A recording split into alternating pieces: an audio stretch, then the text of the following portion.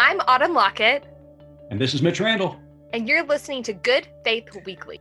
Welcome to Good Faith Weekly. On this episode, Autumn and I are going to catch up. We're going to be talking about Good Faith Media's latest giving campaign. And then also it is Mental Health Awareness Month. And then later on the pod, we're going to talk about the big leak coming out of Washington, D.C. this week with the Supreme Court and a possible decision regarding Roe v. Wade. And later on the pod, Autumn sits down with Rabbi Rachel Ain and talking about a sermon she delivered last year after the state of Texas issued their latest anti-abortion bill. So it's going to be a great and informative pod. Make certain to stay tuned. Rainforest, volcanoes, coastlines with crystal blue water, fresh fruit and seafood. Join Good Faith Media for an immersive experience on Hawaii's Big Island. Discover brilliant night skies with our friend, astrophysicist Paul Wallace. Explore and have fun with your small group of adventurers. Join us May 21st through the 28th. Learn more at faithexperiences.org. Autumn, how are you this week? Well, I'm dodging thunderstorms, Mitch, to be honest with you. It's been a little tricky. I know. I am out of town this week, and I was watching the news and talking to home last night. It sounds like the state of Oklahoma got hit pretty hard with storms. You guys doing okay? We are doing fine. So far, everything has been east of us. The storms are going over us, but they're not really elevating to tornadic levels until they get about 45 minutes east of us. But it's still a little too close for comfort. And watching the storm that pummeled Shawnee last night was really eerie. It sort of felt like the 2013 storms that hit Moore. Wow. Well, I'm glad that it didn't seem like there's any significant injuries after last night's storms. But I have to admit, I did notice a different element to the coverage in last night's storms and tornadoes. You know, used to, when I would watch the news and tornadoes would descend in Tornado Alley, we'd often get the proverbial video footage and interview coming from a trailer park. And thankfully, it didn't seem like any trailer parks were hit last night, but there was a marijuana farm hit, and there was a lot of news coverage given to that in the state of Oklahoma. There was a lot. And now, in their defense, I will just say that the tornado, it really started and was the most violent in the middle of nowhere. And I think this farm was sort of the only inhabited space in the field where it was the most violent. And I think that's why they were covering it. But yes, it did make some funny national trends for sure. Yeah, absolutely. The tornado needed to calm down, Mitch, medically. It just needed to calm down. Oh my gosh. Well, no wonder it was so mellow after it went through. It just mellowed right out. It's amazing how that works. Speaking of mellowing out, Mitch, it's Mental Health Week. It is Mental Health Week. It's actually Mental Health Month. It probably needs to be Mental Health Decade. We all need some help.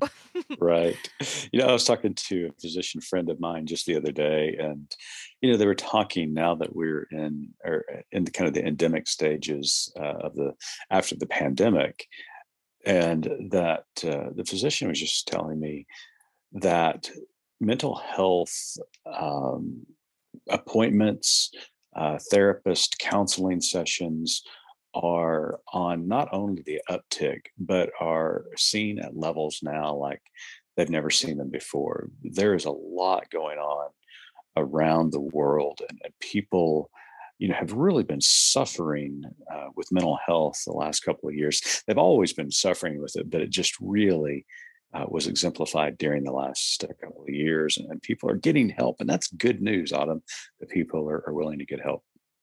It is. It is good news, and it's also, I think, just some fallout from the pandemic and what we have all collectively been through as a human race. And typically, even if there's a giant war that rages, it's only hitting select pockets of people. But because the pandemic was truly a global situation, all of humankind has been touched by it. And as some of us, start to emerge from it and are sort of grappling with what just happened and how do I keep going from here and what's the point? really, of all Hmm. of this? I think that's a question a lot of us are asking, and we need a professional to help guide us to more positive spaces. Yeah. Autumn, I don't know about you, but you and I have been pretty open about mental health on this show for years now, and you don't realize the amount of anxiety and pressure that is upon you just globally. I mean, we talked about the pandemic. We saw the social justice uprising when George Floyd and Breonna Taylor and others were killed, and the calls for racial justice and police reform. And obviously the presidential election, the insurrection on January the 6th, and of course now with the Russian invasion of Ukraine and the economy, all these incredible uh, global issues are pressing down upon people. And it seems as though we don't realize how much pressure we're under as a society until something personal happens, until a family relationship goes sideways, or somebody in the family gets sick, or maybe personal finances implode. And then all of a sudden, everything that we've been carrying begins to just weigh us down. And we crack. Many of us crack and Mm. have a really hard time. People are dealing with substance abuse too. I mean, the pandemic was not good when it came to substance abuses. And No. so there's been so much going on in the last 2 years. And I just want anybody out there in our audience who's listening today, if you're feeling overwhelmed, if you're feeling like, you're at your wits end, please, please, we beg you, Adam and I beg you to get some help. Make that phone call. Get yourself an appointment with a therapist, a licensed counselor, because it can make all the difference. It's very, very important to make certain your mental health is taken care of, as well as your physical health, because mental health is physical health. Yeah, they're very tied. And I had a therapist, I think 2 or 3 therapists ago. My family just loves therapy. We just stay in it. We just sort of preemptively stay there. And I had a therapist a few years ago. I was going through just a lot, and I was telling her, it used to be that if I could just get in the kitchen, I'd be okay. Like Hmm. that is my happy, like in the kitchen is my Yeah, happy sure. place. It's where there's so many good white noises and textures and sounds and smells, and then at the end of it, you have something to share with people you love. It hits all of the things that I need. And I just told her, I was like, it's just not working anymore. And she said, well, of course it's not. Like, you're under new stresses and new pressures. And the ways that you've dealt with stress in the past were perfect for the level of stress you were under. But as you've added more children, different professional issues, other things as you just grow up and life happens, then you have to do more things to sort of counterbalance those stressors in your life and to be intentional about that. And just having a professional to talk to who's on your side and doesn't have a dog in the fight is so helpful. Hmm. And I'm so glad that you're doing, remarkably. I mean, you're doing remarkable with your mental health, and personally, I appreciate it because I've lost 10 pounds. Since I'm trying to cook a little more healthy too, Mitch. I think when you're physically healthy, when you're moving your body and putting healthy things into your body, you feel better mentally too. Like you just do. Yeah, And I did make absolutely. cookies while you were gone. So sorry about that. There was tornadoes. I was feeling stressed, so I made well, cookies. well, there you go. Psychology. I was just going to say psychology today. I think it's .com has an Mhm. amazing therapy search tool that you can use. You can put in your insurance. You can put in if you want someone who is a specific gender or a specific religious or not religious affiliation. Mhm. So that's a really helpful space, and it's where I've had success finding all of our therapists. That's a great resource. Well, speaking of resources, Autumn, you've been busy the last several months preparing for something new at Good Faith Media. Last week, Good Faith Media launched a brand new campaign. Do you want to tell us all about it? I would love to. I'm gonna pull a star really quick, and I'm gonna sing "Go Tell It on the Mountain" Sing it, because sister. honestly, really, as we were wrapping up our end of year campaign, the Gather campaign of 2021, um, I heard the song "Go Tell It on the Mountain." At church because it's a Christmas song. I mean, people Right. say I'm a little more fluid when it comes to my hymns. I can sing an Easter hymn anytime, but I think Go Tell It on the Mountain, when it sort of ties into our tagline at Good Faith Media, which is "There's more to tell," it just really resonated with me, and that there is still good news out there. And we are not trying to toxic positivity you. We understand that there are hardships, but there is still good news to tell. And we really fancy ourselves a good mechanism for telling that good news, but we need your help. And so what we have in store for our friends over the next couple of months through the months of May and June are voices from specifically this podcast. Guests that we've had are going to be telling us their more to tell, reminding us of their more to tell, and with an encouragement to consider sharing our messages across social media. People sometimes don't know what to think of us because we are people of faith who hold social justice in our hearts as also a sacred space. And people don't know what to do with us, but Mitch, also the algorithms don't know what to do with us. So social media, Twitter, TikTok, they don't know who to advertise us to because they're like, now wait, you don't quite match our systems. And so we really depend on our friends to share our messaging. If you would like our social media posts, if you would comment on them, if you would share them with your friends, that really helps us get the message out. So that's our first challenge to folks over May and June. Our second challenge is, if you are not a subscriber to our Nurturing Faith Journal and Bible Study, we encourage you to get a subscription to that, whether digital or in print. It's very economical, but the journal articles are incredible. They're longer than our online content, and so you can delve a little deeper into the subjects that are passion projects for us and likely passion projects for you. You can listen to experts in these fields.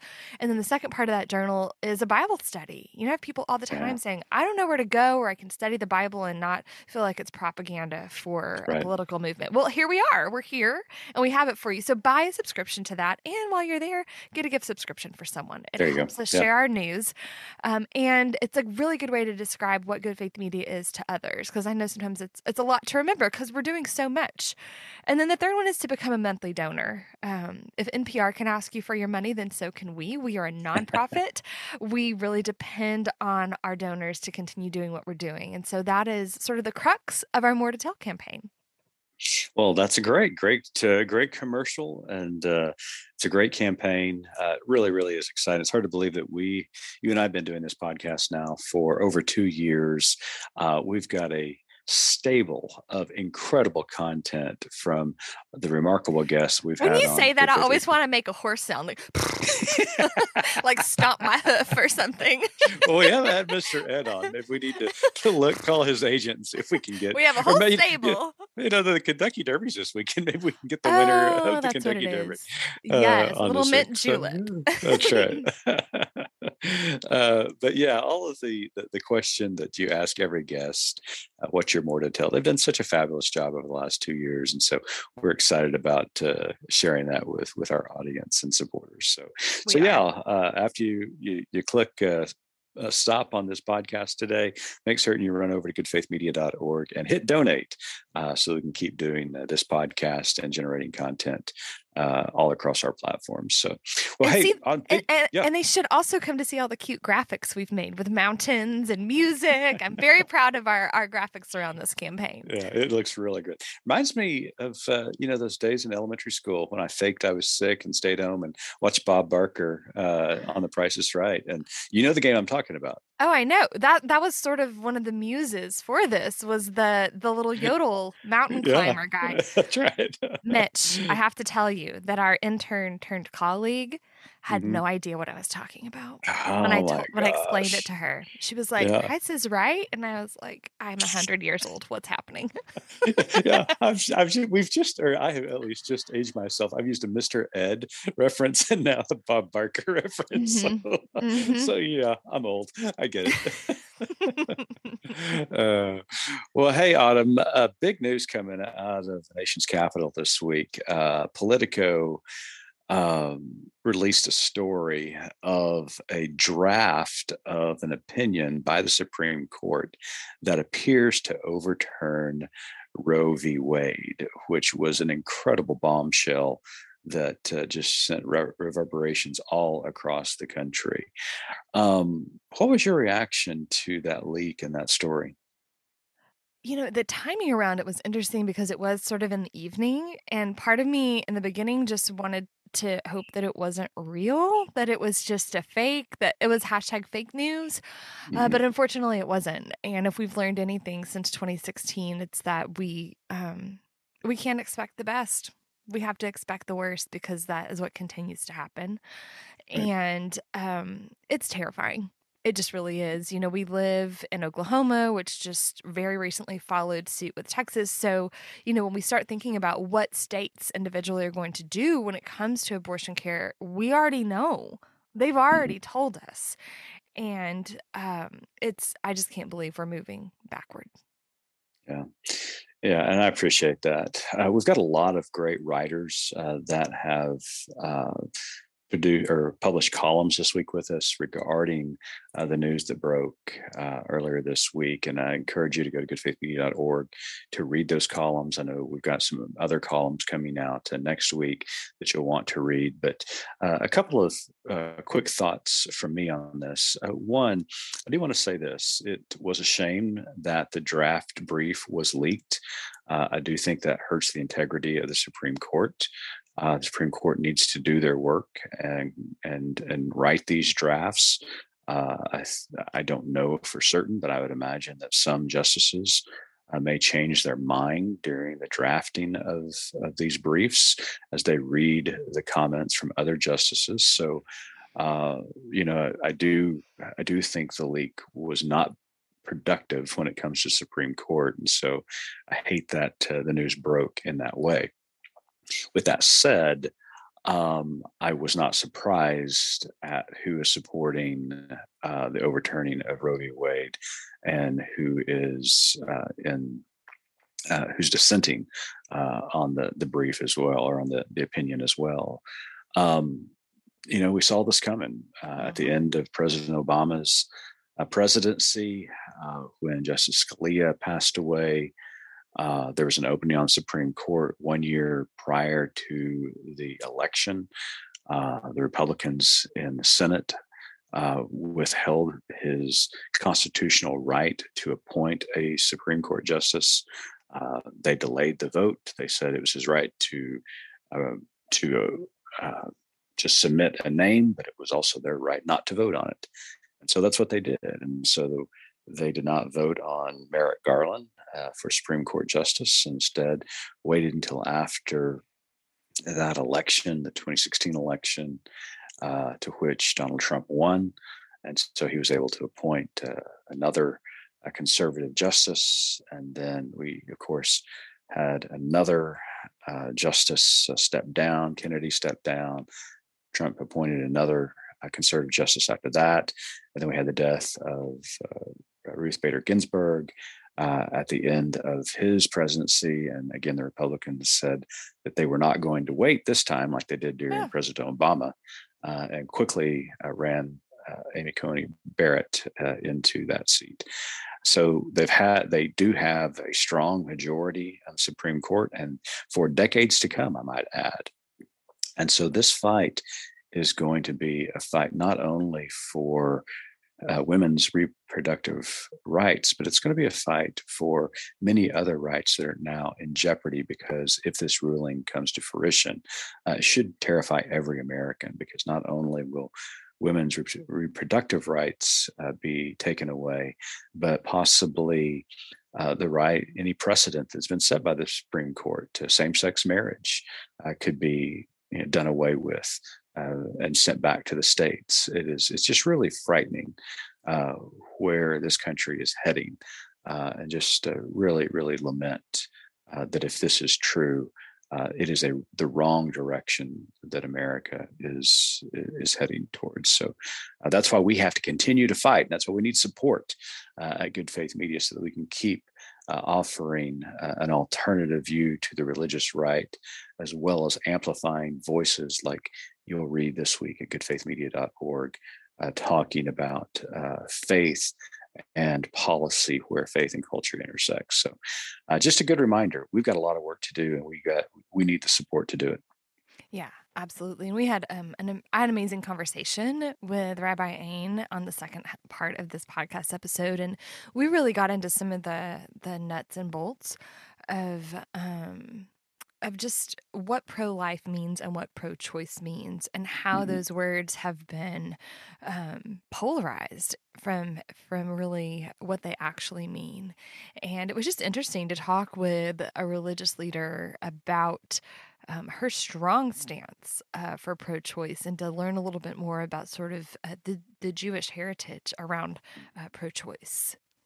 Yeah, yeah, it's a fascinating interview, and Rabbi Ain is a wonderful rabbi to her congregation there in New York City, and just smart, intelligent, and practical at the same time. So I think you're really going to enjoy the interview. So stay tuned as Autumn interviews Rabbi Rachel Ain.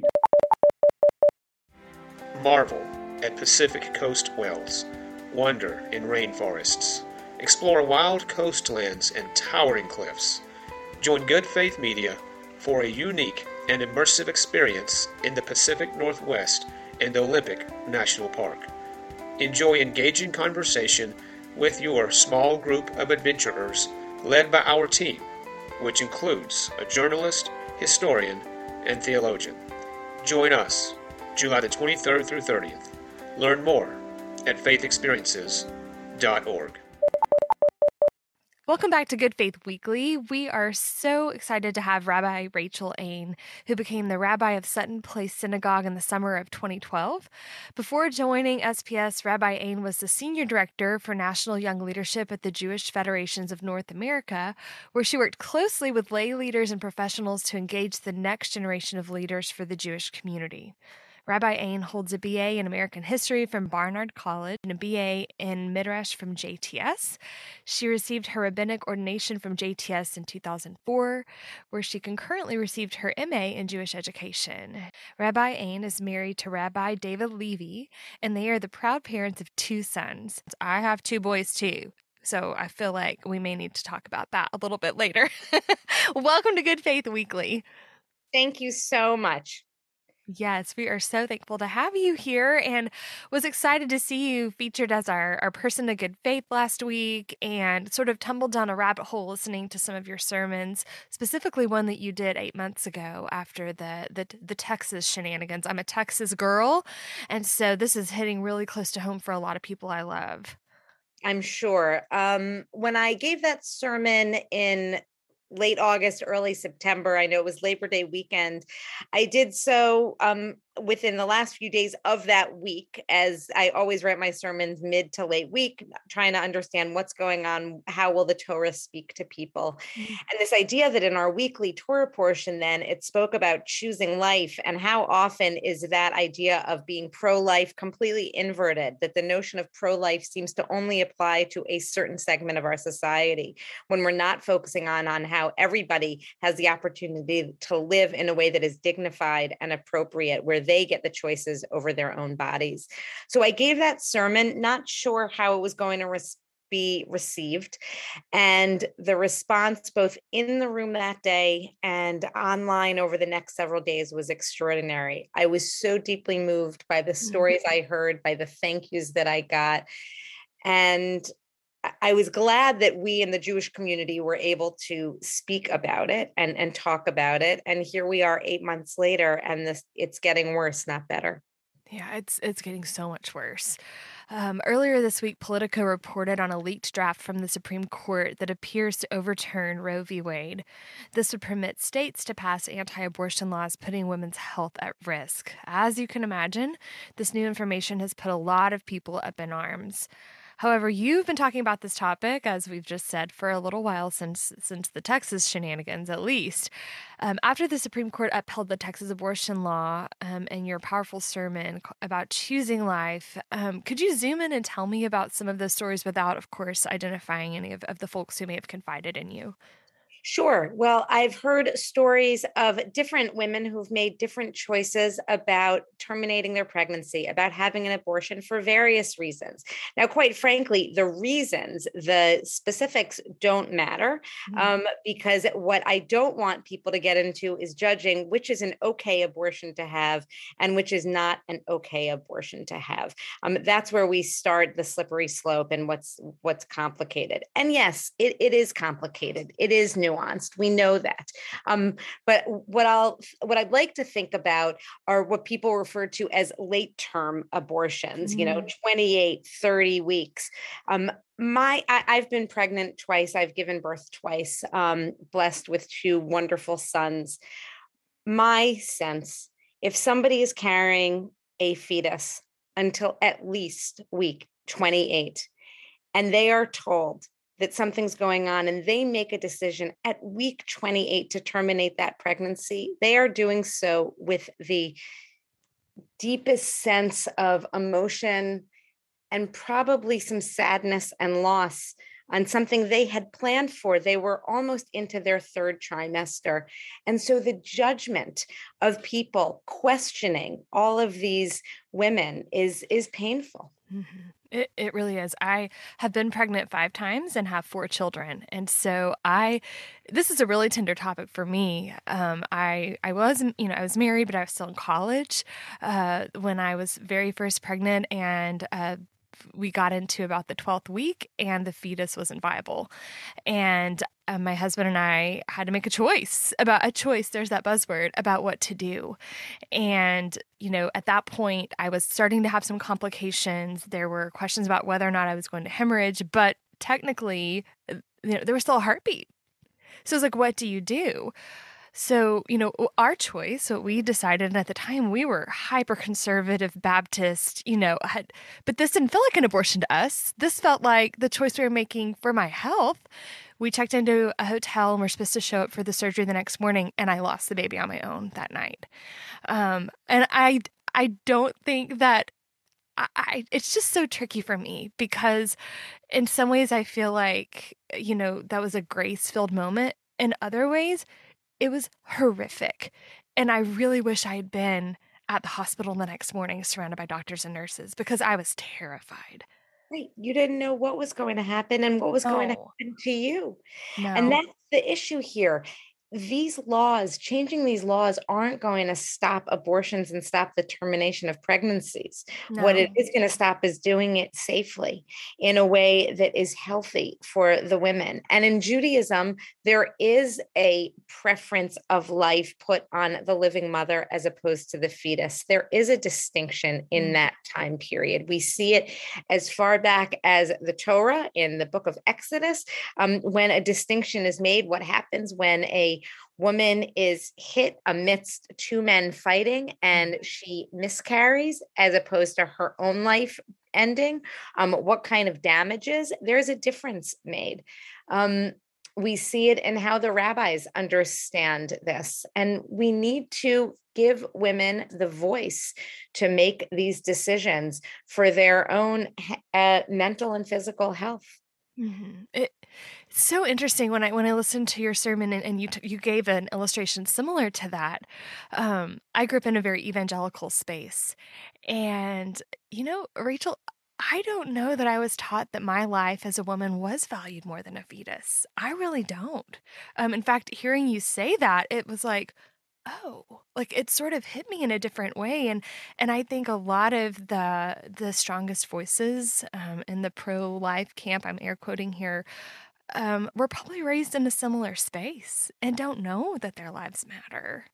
Right. And it's not to say that we shouldn't care for the fetus. Of I hope course. your listeners don't mishear me. The importance of prenatal care for the sake of that fetus as it becomes a child is crucial. We need to do everything we can to understand the situation we're in. But the rules, the laws that are being both overturned and then passed down is so dangerous for our country, and not only sets us back in terms of the medical care that will be available, but what it says about women and agency. Yes, absolutely. And you made a point too about that, this isn't going to outlaw abortion, it's just going to outlaw safe abortions. And you gave the illustration of, a senator's daughter or, someone who has the privilege of being able to load up their whoever it is who is pregnant and does not want to be, cross state lines and take care of things, very safely. But folks who don't have that kind of access, that's who's going to really lose here. Well, sure. We know that this is going to affect women of color in a deeply significant way. We know the numbers are different, and we need to figure out how to give voice to those who need it. I live here in New York, where this is a space where I'm actually not concerned that the laws are going to change. Yesterday, I was at a rally downtown, and Attorney General Tish James spoke out forcefully about how New York will be a place if women need to, if they choose to come. And I think what's important here is this is not about advocating for abortion. This is about advocating for choice and for voice and for dignity.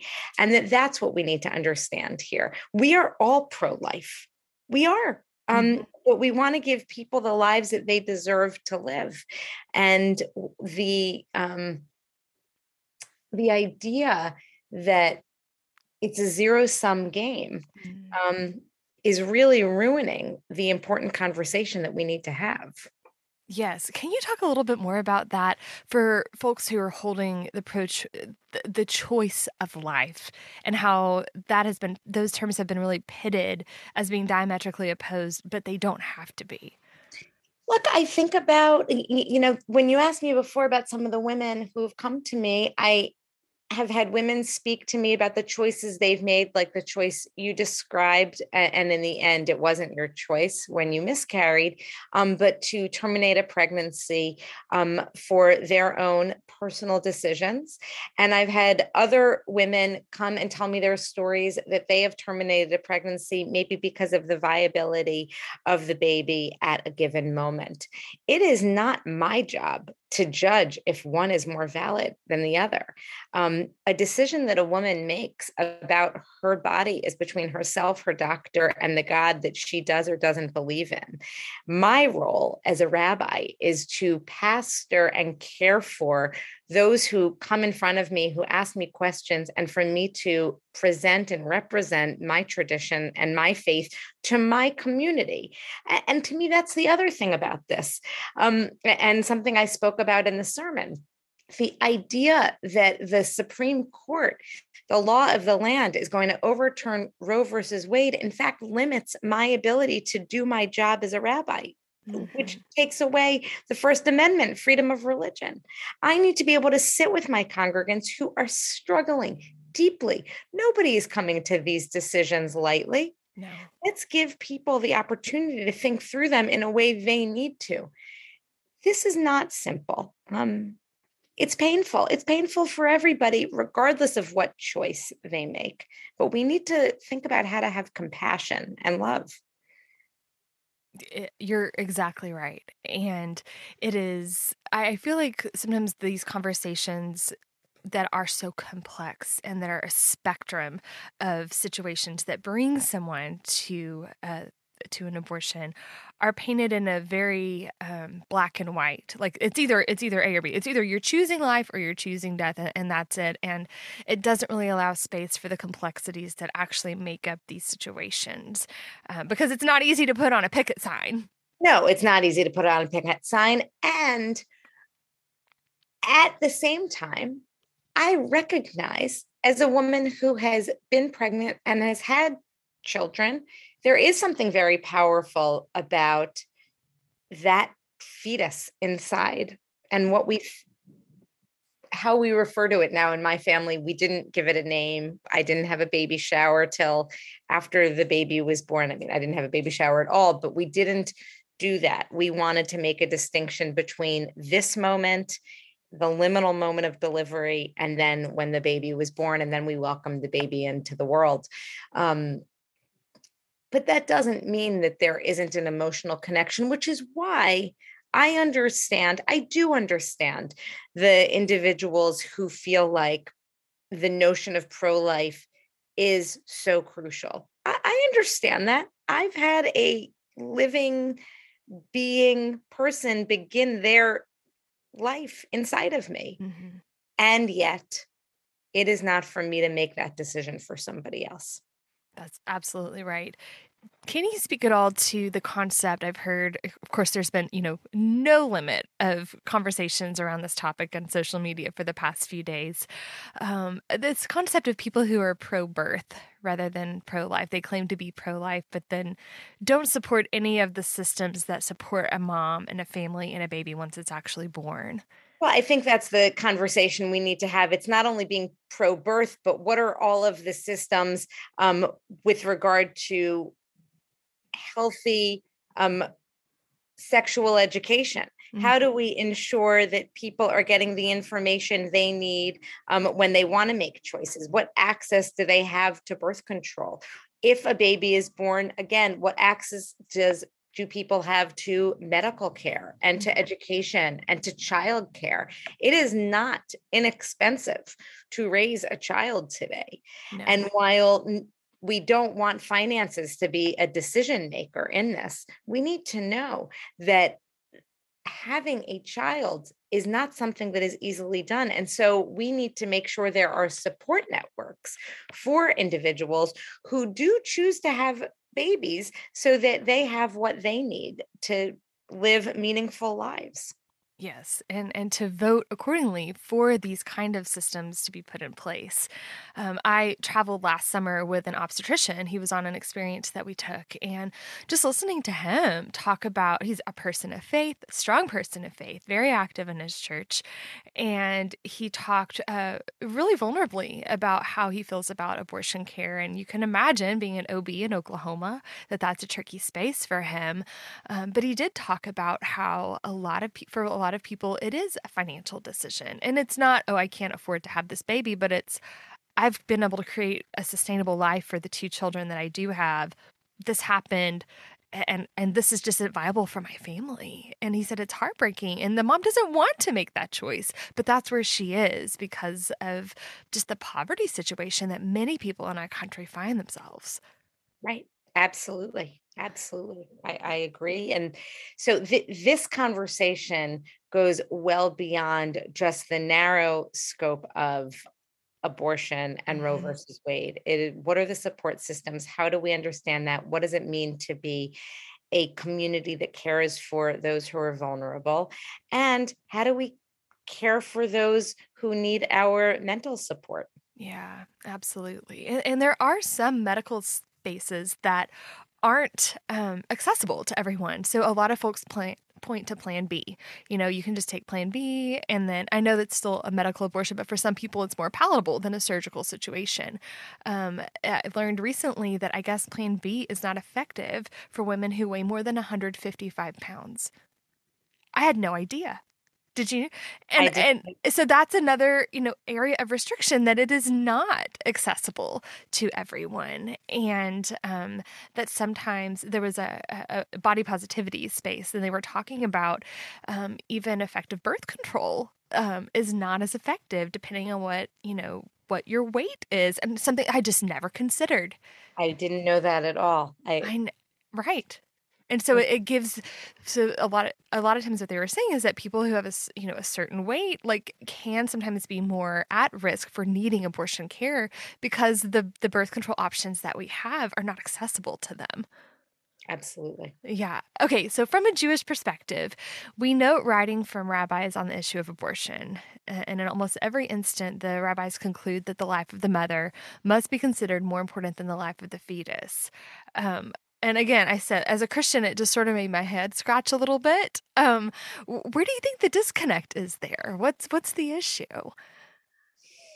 I don't want to speak about Christianity as I am not an expert. So I understand. Maybe from just the Jewish side of things. I would say that the distinction becomes only when the baby begins to emerge from the woman. Is it on an equal ground? I see. That makes complete sense to me. But there's certainly in Judaism, there is not a belief that life begins at conception. There is the idea that there is a sense of mourning for women who want to be pregnant and women who want to have a child. A miscarriage is deeply painful. And let me say that as well in this conversation, because what I don't want people, your listeners, to take away from this is a discounting of that emotional roller coaster that women go through over those many weeks of pregnancy. But from the most traditional ways that we look at miscarriage, and we provide opportunities for mourning and healing and comfort, a distinction is made between the loss of a fetus and the loss of a baby. And it is complicated in this conversation because infertility and losing a fetus through miscarriage is so painful, and so many women don't talk about it, and they should be able to talk about it. They should be able to be in sisterhood with others. They shouldn't need to suffer in silence.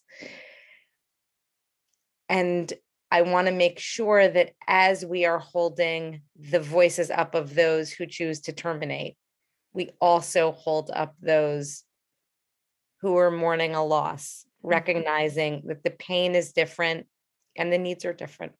Right. And that one doesn't negate the other.